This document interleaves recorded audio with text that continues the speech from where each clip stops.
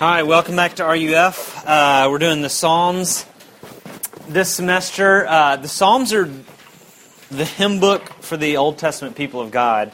And tonight we're going to be looking specifically at a hymn that is about worship, about calling God's people to worship. It's Psalm 96.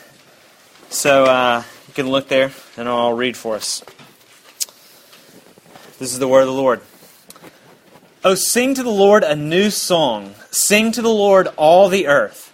Sing to the Lord, bless His name. Tell of His salvation from day to day. Declare His glory among the nations, His marvelous works among all the peoples. For great is the Lord and greatly to be praised. He is to be feared above all gods. For all the gods of the people are worthless idols, but the Lord made the heavens. Splendor and majesty are before Him. Strength and beauty are in His sanctuary. Ascribe to the Lord, O families of the peoples. Ascribe to the Lord glory and strength. Ascribe to the Lord the glory that is due His name. Bring an offering and come into His courts. Worship the Lord in the splendor of holiness. Tremble before Him, all the earth. Say among the nations, the Lord reigns. Yes, the world is established. It shall never be moved. He will judge the peoples with equity. Let the heavens be glad, let the earth rejoice, let the sea roar and all that fills it, let the field exult and everything in it. Then shall all the trees of the forest sing for joy before the Lord, for He comes to judge the earth. He will judge the world in righteousness and the peoples in His faithfulness. The grass withers and the flowers fade, but the word of God stands forever. Let's pray. Lord, we thank You for Your word tonight. We thank You for the song of Your servant David, dear Lord. And as we consider this song, as we think about the topic of praise and worship and how that fits into our lives and what it means and if we can even identify with it, dear Lord, we need Your Holy Spirit to teach us. We need to be open to being confronted and taught by Your word. We need You to teach us, to teach through my confused thoughts and my mumbling words. Be with us, dear God. We need You. In Your name we pray. Amen.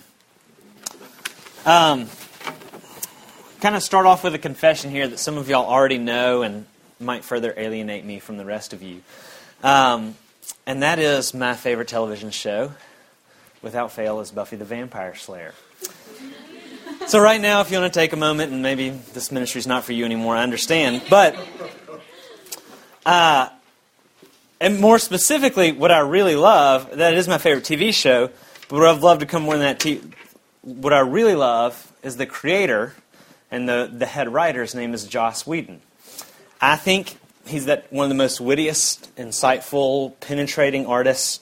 He understands the human condition. He portrays it in like a funny, just powerful way. He's a master craftsman. I think he's the best artist in Hollywood that Hollywood's produced in the last 30 years.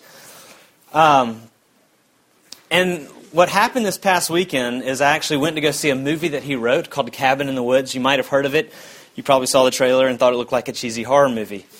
And that's just because you don't know what you're talking about. But that's another conversation. I drove to this movie and I took freshman Sean, he's not here tonight, Sean Tuteja, came and picked him up on campus, and it was about a 30-minute drive to the movie theater. And over those 30 minutes, in what I think was a very eloquent fashion, in a winsome way that was full of humor and wit, but also insightful, with lots of detail and extensive knowledge of Joss Whedon's work, I presented to him the body of work of Joss Whedon and explained to him why I thought he would enjoy Buffy the Vampire Slayer. And I don't think it was a stretch to say at the end of this conversation, as Sean even said, I could see myself watching a show like that. He actually anticipated, maybe I'll check out Buffy the Vampire Slayer.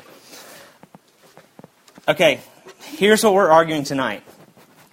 That's exactly what Psalm 96 is. Exactly what Psalm 96 is. It is that 30-minute car drive. It is exactly the way I talked to Sean. Here's what's happening here. David values something deeply, shows great appreciation for it, shares it with the people around him, shows great attention to detail and care for detail and theological accuracy, and then anticipates with the people of God and with the rest of creation to then encounter what he appreciates. That's what Sean and I did. I shared with him Joss, how much I liked Joss, how much I knew about Joss, right? And then actually caused him to even anticipate encountering Joss's artwork. It's the exact same thing. See, when we talk about this idea of praise, you come into a Bible-y setting, a Christian-y setting, like RUF for worship, and the topic of praise and worship comes up. A lot of times we feel like We don't know how to relate to that topic. If you're a Christian, right, flurry of thoughts and feelings. You may think that it's supposed to be this staid and stoic enterprise because you're one of the people who's looked at 1 Corinthians and seen where Paul has talked about how order is a part of worship, and there's supposed to be this orderly nature to it. And then, but you might also be the other kind of Christian, both of these are right and good, who's read the passages where David dances before the ark, and you think, that's what worship's supposed to be like. It's supposed to be expressive and loud, it's supposed to be rock and roll, none of this organ stuff. And both perspectives are wrong when they neglect the other perspective. And we're really actually not going to talk about that dynamic tonight because I'm pretty sure it's all going to be gospel bluegrass in the new heavens and new earth, so y'all need to get used to that now. If you ask Elizabeth, that's definitely what I think we'll be singing there. And I keep nudging the guy at Grace Press. I'm like, come on, bluegrass, more bluegrass, more bluegrass. But we all have these feelings about worship. We get confused by our preferences. We actually sometimes judge people with our preferences. Why don't they have ours? We think there's something less than about their view of worship. But that's not all. We're confused about the times when we don't feel a certain way when we're supposed to enter into worship. Maybe even guilt, because I don't know how to be excited about this enterprise that's called praise and worship, right? And if you're a non-Christian, if you're a skeptic, if you're here on the outside and you're looking in, you're considering things, it may be that you sat in here while we were singing and you're thinking like, this is weird. I can't identify with this. This is not real. This is actually maybe one of the things that turns you off. And the first and kind of overarching point I want to make tonight is that the act of public praise is actually the climax of human experience. The act of public praise with people, is the climax of human experience. This is what John Piper says. Missions is not the ultimate goal of the church. Worship is. Missions actually exist because worship doesn't. Worship is ultimate, not missions, because God is ultimate and man is not. When this age is over and the countless numbers of the redeemed fall on their faces before the throne of God, missions will be no more. Missions is a temporary necessity. Worship will abide forever. This is a call to worship in this passage, and what I want y'all to see, y'all, is that the question at the end of the day is not actually, do you worship or not? The question at the end of the day is, what do you worship? Because praise is central, I would even argue, the climax of human experience, to praise. We all praise. We all praise. And what I want us to see is 4 perspectives on praise tonight. I'm going to explain these further. Praise goes out, it goes in, it looks up, and it looks forward. All praise does. The first one is praise goes out. One of the things that this psalm is known for is for these first 3 verses. Sing the Lord a new song. Sing to the Lord all the earth. Bless His name. Tell of His salvation from day to day. Declare His glory among the nations. His marvelous works among the people. And what's being communicated here, one of the things people point to this psalm for is the outward motion of praise. That praise is something that actually goes out and is evangelistic. It brings people in on its act. Praise is something that draws people in. We think praise is something that alienates Christians from other people. What's being depicted here is declares glory among the nations. Declares marvelous works among all the people. It's actually praise as this gathering mechanism. This gathering mechanism of all kinds of people. And you might feel, okay, that's odd, right? I can't imagine praise being a tool for missions. For making God known at Stanford. That bringing people into praise would be how we make God known at Stanford. It's just, that feels weird, right? Worship is something I enjoy doing maybe with God's people, but it's weird to think about others coming and looking in on that. I think it would be very off-putting, right? Here's the thing. Praise that brings other people in, it's not only that it's actually not odd, it is the high point of being human. It really is. You've all experienced this point. I've experienced this point. We are praisers. We are worshipers by nature. It is what we do all the time. We're all praising things. We appreciate good things, and we speak on behalf of their goodness. That's what praise is. We like good things. We like certain types of food, certain types of art, music, videos, certain schools, right? Certain subjects, certain politicians, certain sports figures, whatever it is. We appreciate good things, right? And then we actually speak on behalf of their goodness. That's what praise is. We do it all the time. And you know how you know what how most often it takes place is actually very rarely in a private way and almost always in a very public way with the express purpose of grafting people into your praise of that object. Praise is, in its fullest expression, evangelistic. Right? That's exactly what I did with Sean. I love Joss Whedon, and I wanted to draw him into my love for Joss Whedon's work. Y'all, that's the best part of praise, is when you love something and someone else comes alongside of you and begins to love it with you. Y'all, that's what we're all doing all the time with almost every aspect of our life. Praise is evangelistic in every other part of life. Praise is always outward going. It's always drawing in other people. This is what C.S. Lewis says. Men naturally, spontaneously praise what they value, and then they spontaneously urge us to join them in praising it. And that's why we get phrases like, isn't she lovely? Wasn't it glorious? Don't you think that's magnificent? All those questions are asking people to join, right? Into your appreciation of something beautiful. Yeah, in some ways, praise is never really complete until you share it. Y'all, praise is what we do. It is appreciating what we value and then calling others to appreciate it as well. This is Facebook. This is about, 40% of what Facebook is people posting articles and music they like on their wall. For what purpose? Of getting other people to join in. Right? Facebook is primarily actually a praising mechanism. Maybe not primarily, but at least half that's what it functions as. We're always in the business of praising. We're always in the business of drawing people into praise. And wouldn't it be dehumanizing? Wouldn't it be emptying? Wouldn't it be a sad life if life was not filled with praise? If you never had anything that was so good that you actually wanted to articulate its goodness to others? How empty of a life would that be? Praise is central. And that's why the question then is, what is it that you praise? What is it? And probably the easiest way to get after that is, what is it that other people would say you praise? What is it that other people would say you draw them into? Or you're all about? Right? We praise a lot of different things. And C.S. Lewis says that's good, but what do you praise at its highest? What is central?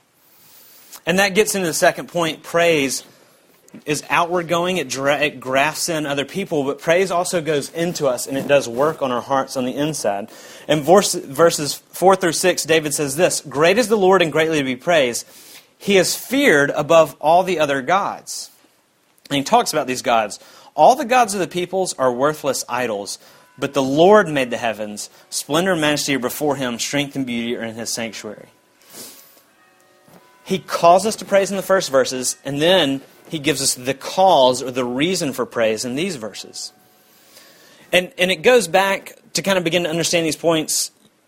One of the things, you kind of have to understand one of the things John Calvin said a while ago, and Bob Dylan said it in his own way later. John Calvin said, our hearts are idol factories, constantly producing things that we want to praise. Right? Bob Dylan said it later. He just, in the lyrics of one of his songs is, you got to serve something. Everybody serves something. And they're both getting at what David's exposing here. He's saying there are these other gods, there are these other things that you're going to take and you're going to value deeply and find praiseworthy, and you're going to press down into the center of who you are, and you're going to praise it, and you make it your identity. In the old world, right at this time, they were called idols. They were false gods. They were, fashioned out of wood and gold and things like that, and they would set them on an altar in their home, and they would worship them and make sacrifice to them. And that sounds foreign to us, but in Ezekiel 14, the prophet actually kind of analyzes it, and he doesn't admonish the people for making these wooden idols. He's not saying that's not what idolatry is. He admonishes them for setting up idols in their hearts. And Paul's basically reiterating what he said, what Ezekiel says when Paul speaks in Romans 1:25. The problem is that we exchanged the truth about God for a lie, and we worshipped and served the created things rather than the Creator. Y'all, idols are just anything that we worship besides the one true God. Anything we take into the center of who we are and we wrap our life around, right? That we have to have, that completes us and gives us purpose. And it can be anything. It can be romance, it can be love, relationships, achievement, acknowledgement, approval, whatever it is. It can come from a vast spectrum of things, and it probably is a combination of a lot of things. And the way to figure out, the way to do diagnosis in your own heart, the way to let praise go in, right, and diagnosis is simply this. Look at your emotions. Our emotions always reveal our hearts. What are your fears? Is your fear exposure? That reveals that what's central to you is the opinions of others, right? If I'm known, if I get exposed, I'll be a fraud in front of everybody. They'll know. And that shows that what's central, right, is what others think of us, the sense of approval, fear of failure in the classroom, fear of being alone. All these things, right? All these fears, what we love, what we anticipate, also reveals what we care about the most, what we've taken to the center of who we're being. It can be innumerable things. And we all have to do the work of examining what are our deepest fears and what does that reveal about what we actually care about, what's central to who we are. And the reality is these things are actually good in their right context, but they can't bear the weight of the hope of our lives, and that's what we've placed on them, right? Whatever it is. They can't bear the weight of the hope of our lives, and that's what we've placed on them, and that's why we fall apart and we lose control and life feels over when we lose them.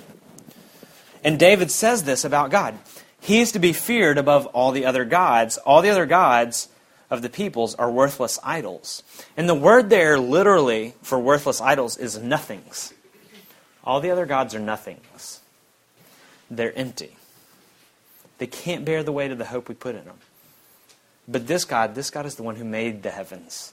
He made all the materials by which we make the other gods. Right? The splendor and the majesty and the glory that we want to place in these things and find our life in, He can bear those things. He can bear the hope of your life. They're rightly His. And all the things that we trust in, they get exposed by praise. It's really, this is what's happening. He's saying all these other gods, they're empty. Have you ever been in a situation where you longed for something, right? You built it up in your mind and you finally met the reality and it was a disappointment? I've seen one episode of Storage Wars. Have y'all seen this TV show? Are y'all familiar with it? It's these foreclosed storage lockers, and people go around, and the owner of the storage facility auctions off these storage lockers. And they can look in from the door, and it's just always this musty scene.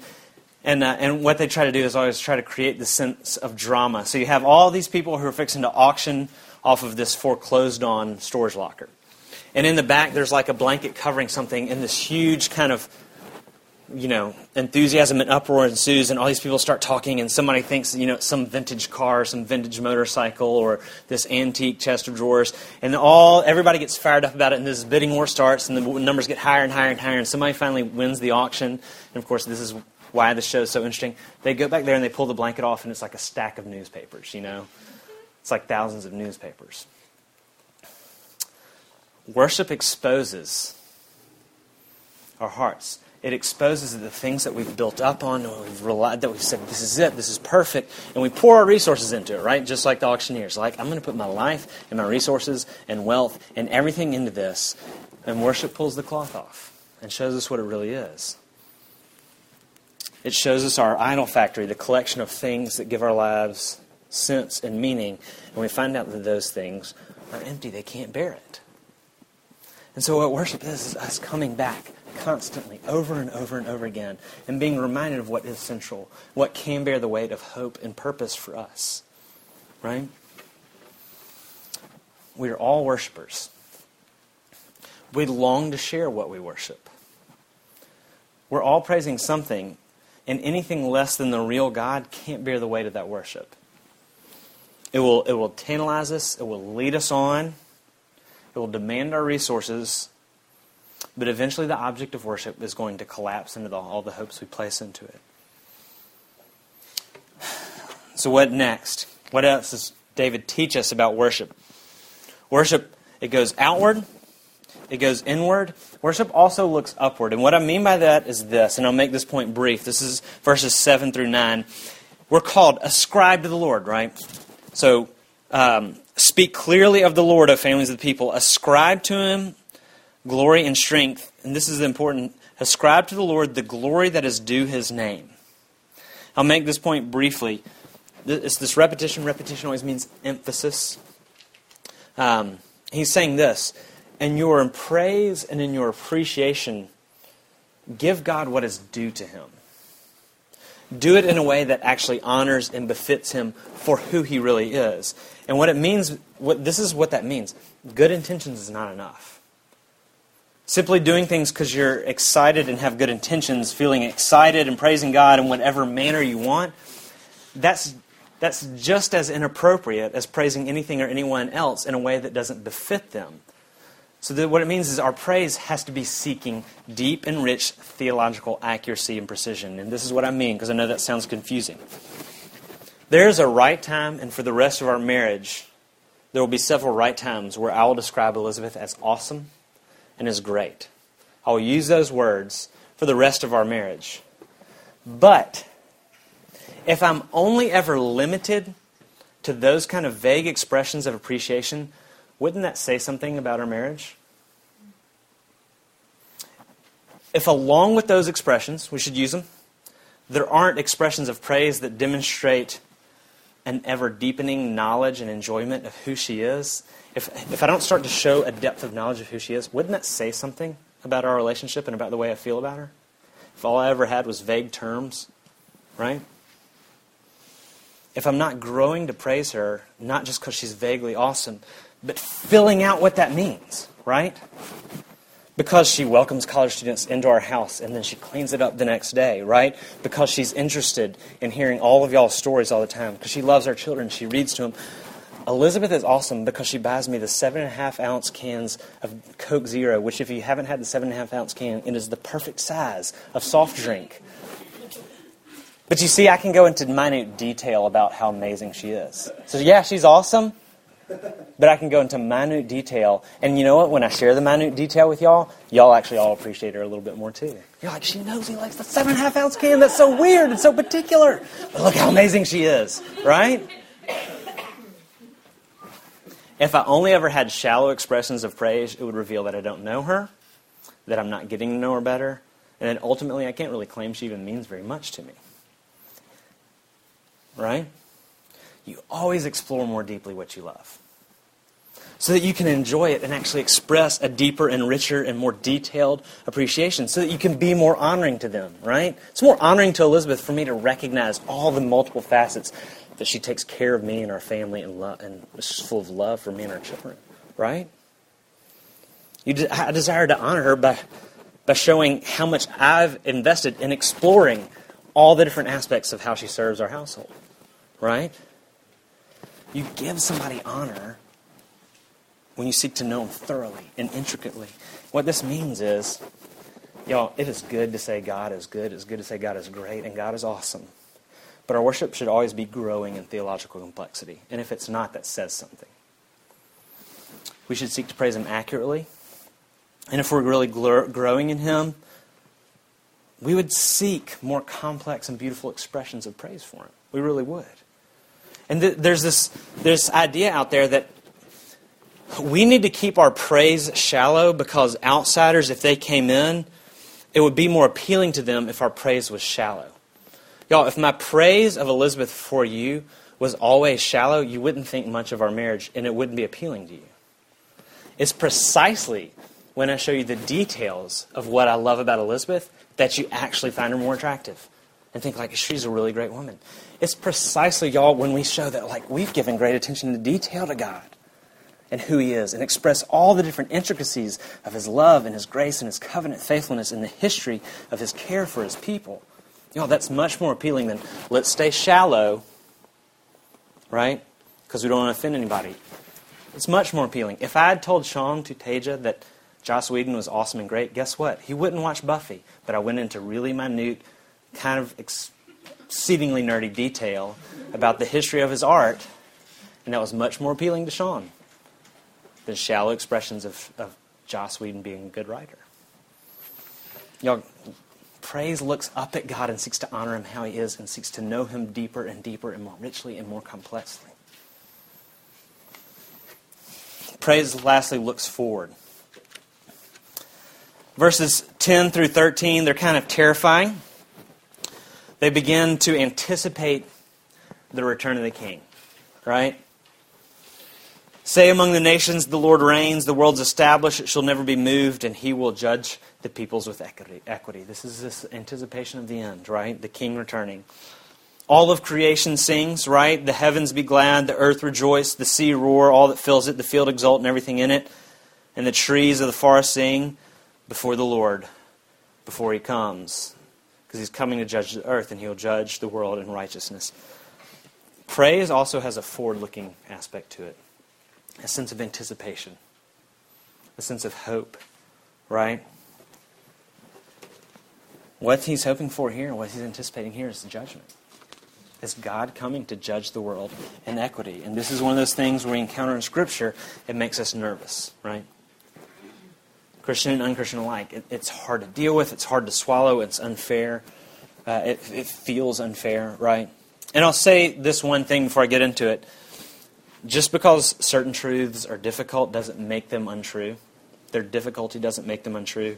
When somebody's diagnosed with cancer, they can't just wish that truth was untrue because they find it hard to deal with. And so here we're talking about that issue of judgment, right? That sense of God coming back and displaying his judgment. And we feel all of a sudden that God is unfair. And maybe that's even a reason that you're skeptical of Christianity or something that's hard to swallow for you. And what I want you to see is this, or what I hope you can at least consider is this. The hardest thing to deal with about God is actually, it's not that he's unfair. In fact, I actually think it'd be easier to deal with if he were unfair. It's actually his relentless fairness, which is the most difficult aspect of who he is. It's not that he's unfair. It's actually that his judgment is relentlessly fair. That's the hardest part about dealing with who he is. Because what his judgment is this. God allows everybody to have everything their object of worship can provide them. God allows everybody to have everything their object of worship can provide them. Our idols, our replacements of God, they can offer a lot of good things for a while. Right? If we place our life in them, devote our resources to them, God will grant you everything that you can squeeze out of that idol. God is relentlessly fair. His answer to everybody as they approach their gods and they approach them is, you can have exactly what you ask for. That's actually what's more troubling. Because his judgment is, you may have exactly what you want. Do you want all the pleasures that you can muster and squeeze out of this life by pursuing all these other false gods? Absolutely. You can have everything you can get from it. Do you want to have nothing to do with me? Absolutely. I grant your wish. C.S. Lewis actually says hell is the greatest monument to human freedom. Is the greatest monument to human freedom. To everyone who says, God, I want to have nothing to do with you, he says, that's exactly what I'll give you. See, it's his fairness that's actually really troubling, isn't it? But if you know him, and he's begun to displace those idols in your heart, and you want God, and you want to be in his presence, and you want to enjoy him, and you want to delight in him, and you want to find something worthy of worship instead of all the crumbling things around us we cling to all the time, to you, he says, you can have it. I'll give you all that I can. And you see, that's why the person who worships the one true God anticipates his return. When God comes and grants everybody their desires, he is faithful to everybody who desires him. And the troubling thing then, to begin to close, is how do we get back to that, right? How do we get there? How do we get to that point of desiring him? Because we're all struggling with even desiring God, right? All throughout this entire passage, there are these little hints that we haven't mentioned yet, that we haven't picked up on. We have to look at the context in which all this praise, all this worship is happening. And the context in which praise and worship is honed and steeled and strengthened and enlivened, right? And called forth and exclaimed. All throughout this psalm, there's this little theme that binds it all together. In verse 2, we hear this, sing the Lord, bless his name, tell of his salvation from day to day. in verse 3, declare His glory among the nations, His marvelous works among the people. His marvelous works. That's the way the Jews would describe God's saving works. Specifically, when you said marvelous works to a Jew at this point in time, they immediately thought of that time God delivered us out of slavery in Egypt. That's what that term meant. And when Moses pleads with Pharaoh to release the Israelites from Egypt, this is actually what he says. He says, let my people go so that they may come and worship me. When God delivers His people from slavery, He's bringing them back to their purpose again, back to worship. Now, why is God's servant David speaking of salvation in this call to worship? And what God knows is that our hearts are actually too weak to turn from our idols and to see what's really worthy of worship. We try and we want to, and our hearts are too weak to pry those idols out of our own hearts. And so His work of salvation is really delivering us from the slavery to weak and insipid and pathetic idols that promise the world but in the end demand our own lives.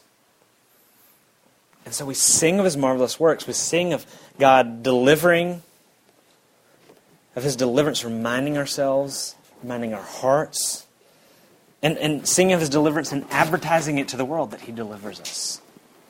Right?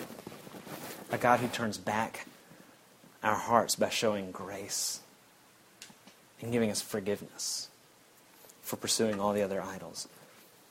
Verse 6 is amazing. Splendor and majesty are before Him. Strength and beauty are in His sanctuary.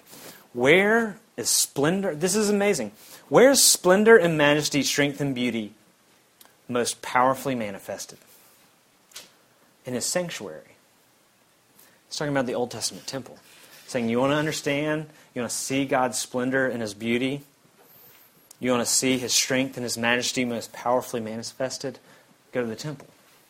Go to the sanctuary. Now, how is it that the temple is the most powerful display of God's perfections, right?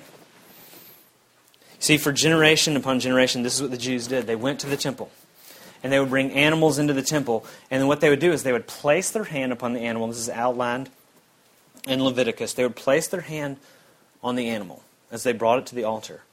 And that was a sign of them transferring their guilt to the animal, to the lamb. And the lamb would be killed. And they weren't saved by this act. They weren't saved by this ritual. It was a sacrament. It was a sign pointing them forward to the person that John the Baptist would say is the true Lamb of God who came away to take away the sins of the world. It was always pointing them towards Jesus. God shows His strength and His glory and His power and His splendor. He calls us back to worship by saying, come into the sanctuary, come into the temple, come to the place of sacrifice, and see how much I love you. God shows His glory and He calls back our hearts with the act of sacrifice. All of this is testifying to His faithfulness to His promise from the very beginning, that I will bless the people, I will bless the people, and I will bless the world. You know, the way that praise and worship is the richest, the way it's going to become contagious, the way it's going to become surgical in our own lives and affect our own living and pry out other idols, the way that we're going to be drawn into Scripture and drawn into theological thinking about God, the way that we're going to begin to anticipate God's return and be excited about that, maybe even pray for it, is through Jesus. It's through meeting God in the place. It was in the temple in the Old Testament, but the temple doesn't exist anymore because the temple was completed at the cross. The worship, the sacrificial worship that went on was foreshadowed and then finally found its full manifestation at the cross. Y'all, the way worship is going to get awesome again, it's by looking at Jesus. There's nothing worse. We've all been in this situation. There's nothing worse than trying to like something you really don't like. You know? And sometimes that's what praise feels like. The path back to a rich experience of praise is to let the gospel reach in us, frustrate us when it pries at the things we don't have to pry at. Don't pry at that thing, because I love that thing. And we slowly but surely realize that we're holding on to pride, we're holding on to false hopes, and we're holding on to nothings. Right? And that right there before us is offered the only thing that really is life restoring, the only thing that's worthy of worship, it's the forgiveness of God. It's Jesus on the cross. So how do we respond to that? We respond in praise. We go back to praise. Out of genuine love for that thing. And with that praise, we start to have conversations with people just like I had with Sean, but it's not about Buffy. It's about something that we love even more. Right? And it's not awkward because, y'all, there's nothing less awkward in the world than talking about the things you love. Things are only awkward. I've met with salesmen who believe in their product and salesmen who don't believe in their product. Meeting with salesmen who don't believe in their product is painful. Meeting with salesmen who believe in their product, you think you've been saved when you're done talking to them. Y'all might have had this experience. There's nothing less awkward than talking about what you love. And so we begin to draw people into that praise. Right? We let God confront and weed out our idols. And we wait for Him. And we anticipate and we look forward to the day that He comes again. And we call people into that waiting and that anticipation. Knowing that everybody's waiting. We're all waiting. We're all hoping for something. And we draw them all. The world, the nations, the people you live among, into anticipation that Jesus is coming again. Well, that is sweet. That is good praise. Let's pray.